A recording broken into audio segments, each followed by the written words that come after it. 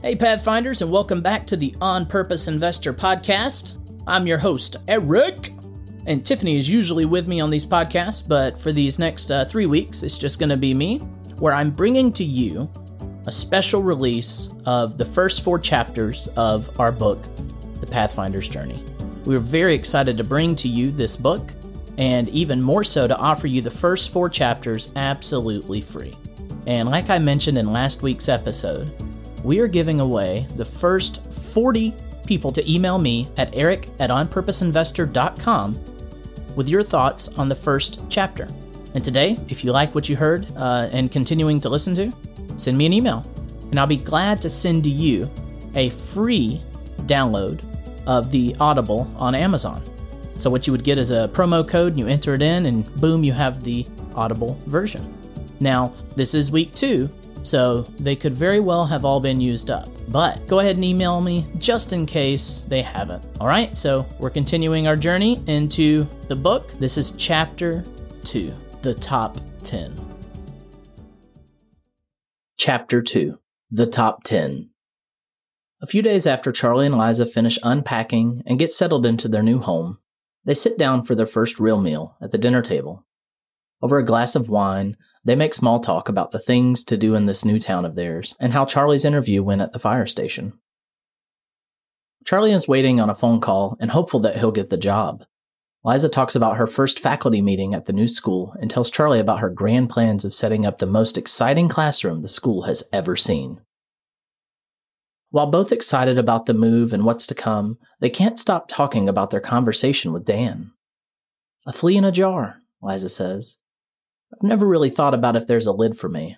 I'm pretty happy where I am. Sure, it would be great to open up that art camp, but I really think I have everything I want. Charlie smiles and nods. Yeah, it's hard to think about jumping and hitting any type of lid when you're so focused on just surviving. Jumping won't pay the bills. I know I want to try some other things in life, but I'm so focused on getting a job so we can eat and keep this roof over our heads. I think I've been so focused on making it each day that I've never really thought about dreaming for more or trying to jump any higher. Charlie pauses, recalling how he had to trade his childhood afternoons playing baseball with friends to care for his mom and siblings. It was tough stepping into that role, and he wouldn't wish that on anyone. Liza nods and grins. Very true. I think it would be fun to work on that list that Dan was talking about. It'd be really interesting to see if the things on your list are also on mine. I'll go grab some paper, and we will make this a fun dinner.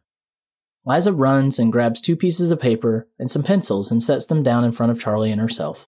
Okay, no talking, Liza says excitedly. Let's just do the first 5 and see what we come up with. All right, Charlie says begrudgingly, not knowing what in the world he'd write. 5 minutes go by and Liza is patiently waiting for Charlie to finish. She tries to sneak a peek and notices that Charlie only has 1 thing listed so far. They will never finish at this rate. What's wrong, honey? Liza asks. I'm really not sure what to put down. We're supposed to be putting 10 things that make us the happiest, and I'm not really sure what else makes me happy except you. Well, think of it like this, Liza says. What would make you happy if we had a bunch of money and free time? If we could do more things together, or by yourself, what would make you happy? That gets Charlie thinking, and he asks Liza, will you put on some music and give me some time? Liza asks her phone to play Charlie's favorite music, bluegrass. She takes her glass of wine and her paper to the living room to leave Charlie to think. About 10 minutes go by and Charlie yells, Done! He didn't just do the 5 things, he filled out all 10. He's excited to share and hear what Liza has put down. Charlie tells Liza his top 5. 1. Quality time with Liza. 2. Free time to do woodworking and other hobbies. 3. Playing guitar and joining a bluegrass band. 4. Vacations. 5.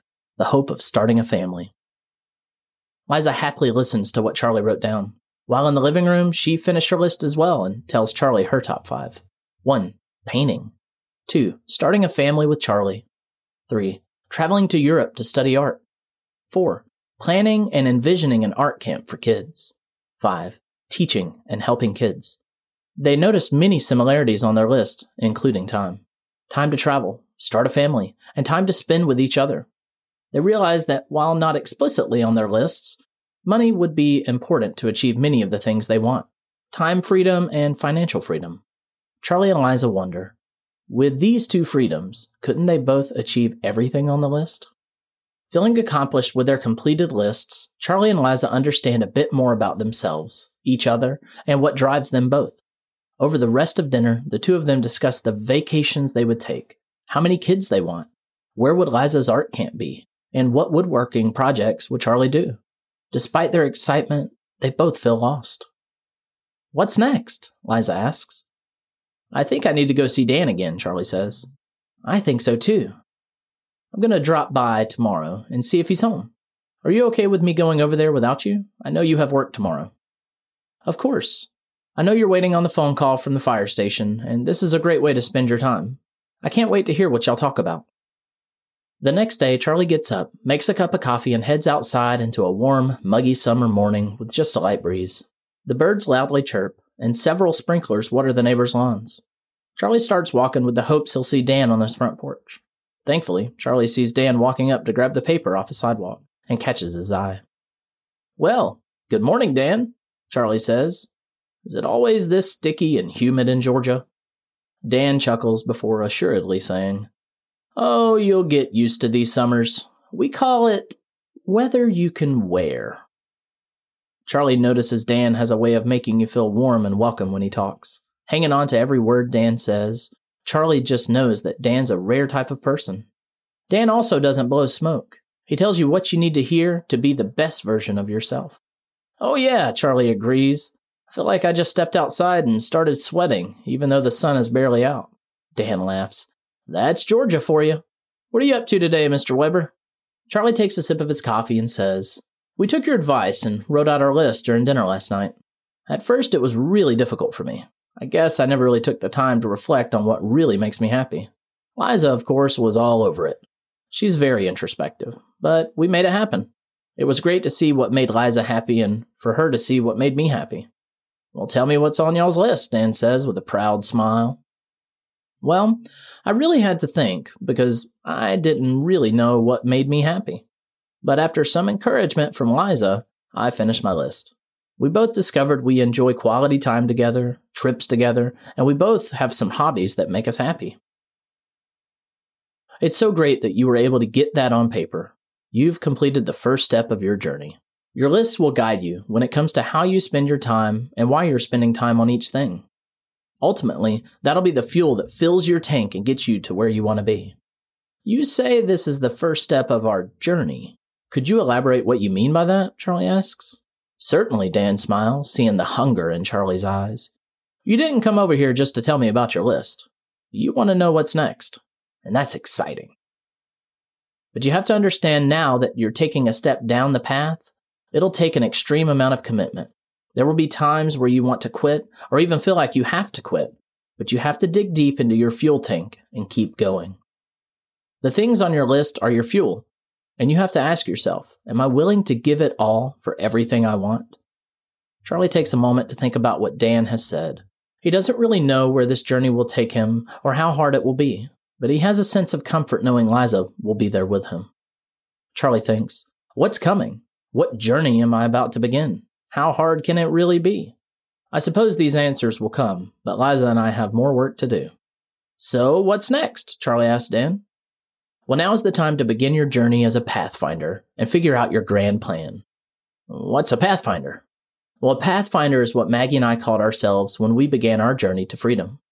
It describes a person who desires to find the path to the things that bring them the most happiness and ultimately leads them to live the life of their dreams. Once you define your dream life, then you can figure out how you'll get there, Dan says reassuringly. This grand plan is called your roadmap. How about you and Liza join us this evening for supper, and we'll go over how to draw a roadmap that'll guide you during your new journey. Don't forget to bring a pen and paper. We'll be there, Charlie says excitedly. See you later. Call out. The roadmap. The roadmap details specifics of what your life will look like in the future. Typically starting with a 3-year horizon, it creates a clear picture of your daily life to provide clear direction for goal setting. The two of them shake hands and Charlie heads back home while Dan walks into his house. Charlie has a skip in his step. He feels so excited, but also terrified. What's this roadmap Dan mentioned? Will his life change overnight? Where will this journey take them? After returning home, Charlie eagerly waits by the phone for the call from the fire station. He's sent many texts to Liza about his conversation with Dan and the dinner that night. Most of the morning goes by without a phone call while Charlie piddles with his guitar.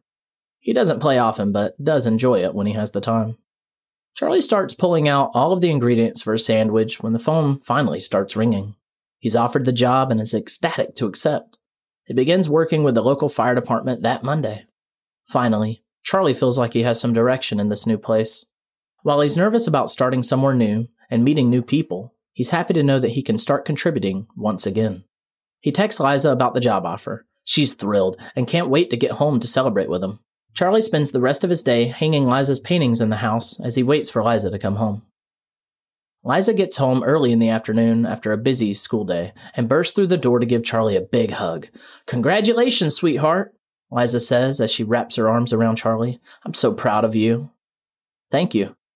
It will be a lot of adjusting, but I'm excited."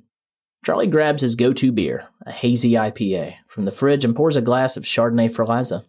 They sit and talk about Liza's day and share in Charlie's excitement about the new job. After they finish their drinks, Charlie and Liza grab their pens, paper, and the bottle of wine they got for Dan and head towards his house. On the walk over, Charlie and Liza hold hands but don't say a word. They catch each other's eye a few times, sharing their strong connection. They can each sense that tonight is going to be life-changing. They arrive at Dan's and knock on the door. Dan opens it with a big smile on his face, while the smell of something delightfully Italian-y wafts through the door behind him. Standing behind Dan is his wife Maggie, and their 2 kids, Ava and Aiden. They all make introductions and head inside. On the way to the dinner table, Liza slowly walks through the foyer to take in more of the pictures and feels a burst of excitement. She wants so badly to have pictures like this on her wall one day. Over dinner, everyone talks about the kids' school day, which included a trip to a local museum where they learned about the early settlers of their town. The kids are so excited to tell Charlie and Liza about the horse-drawn carriages and battles over land rights.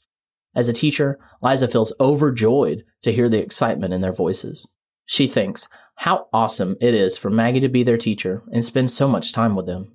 She hasn't realized it before, but Liza would love to build something similar with her future children and explore the world with them.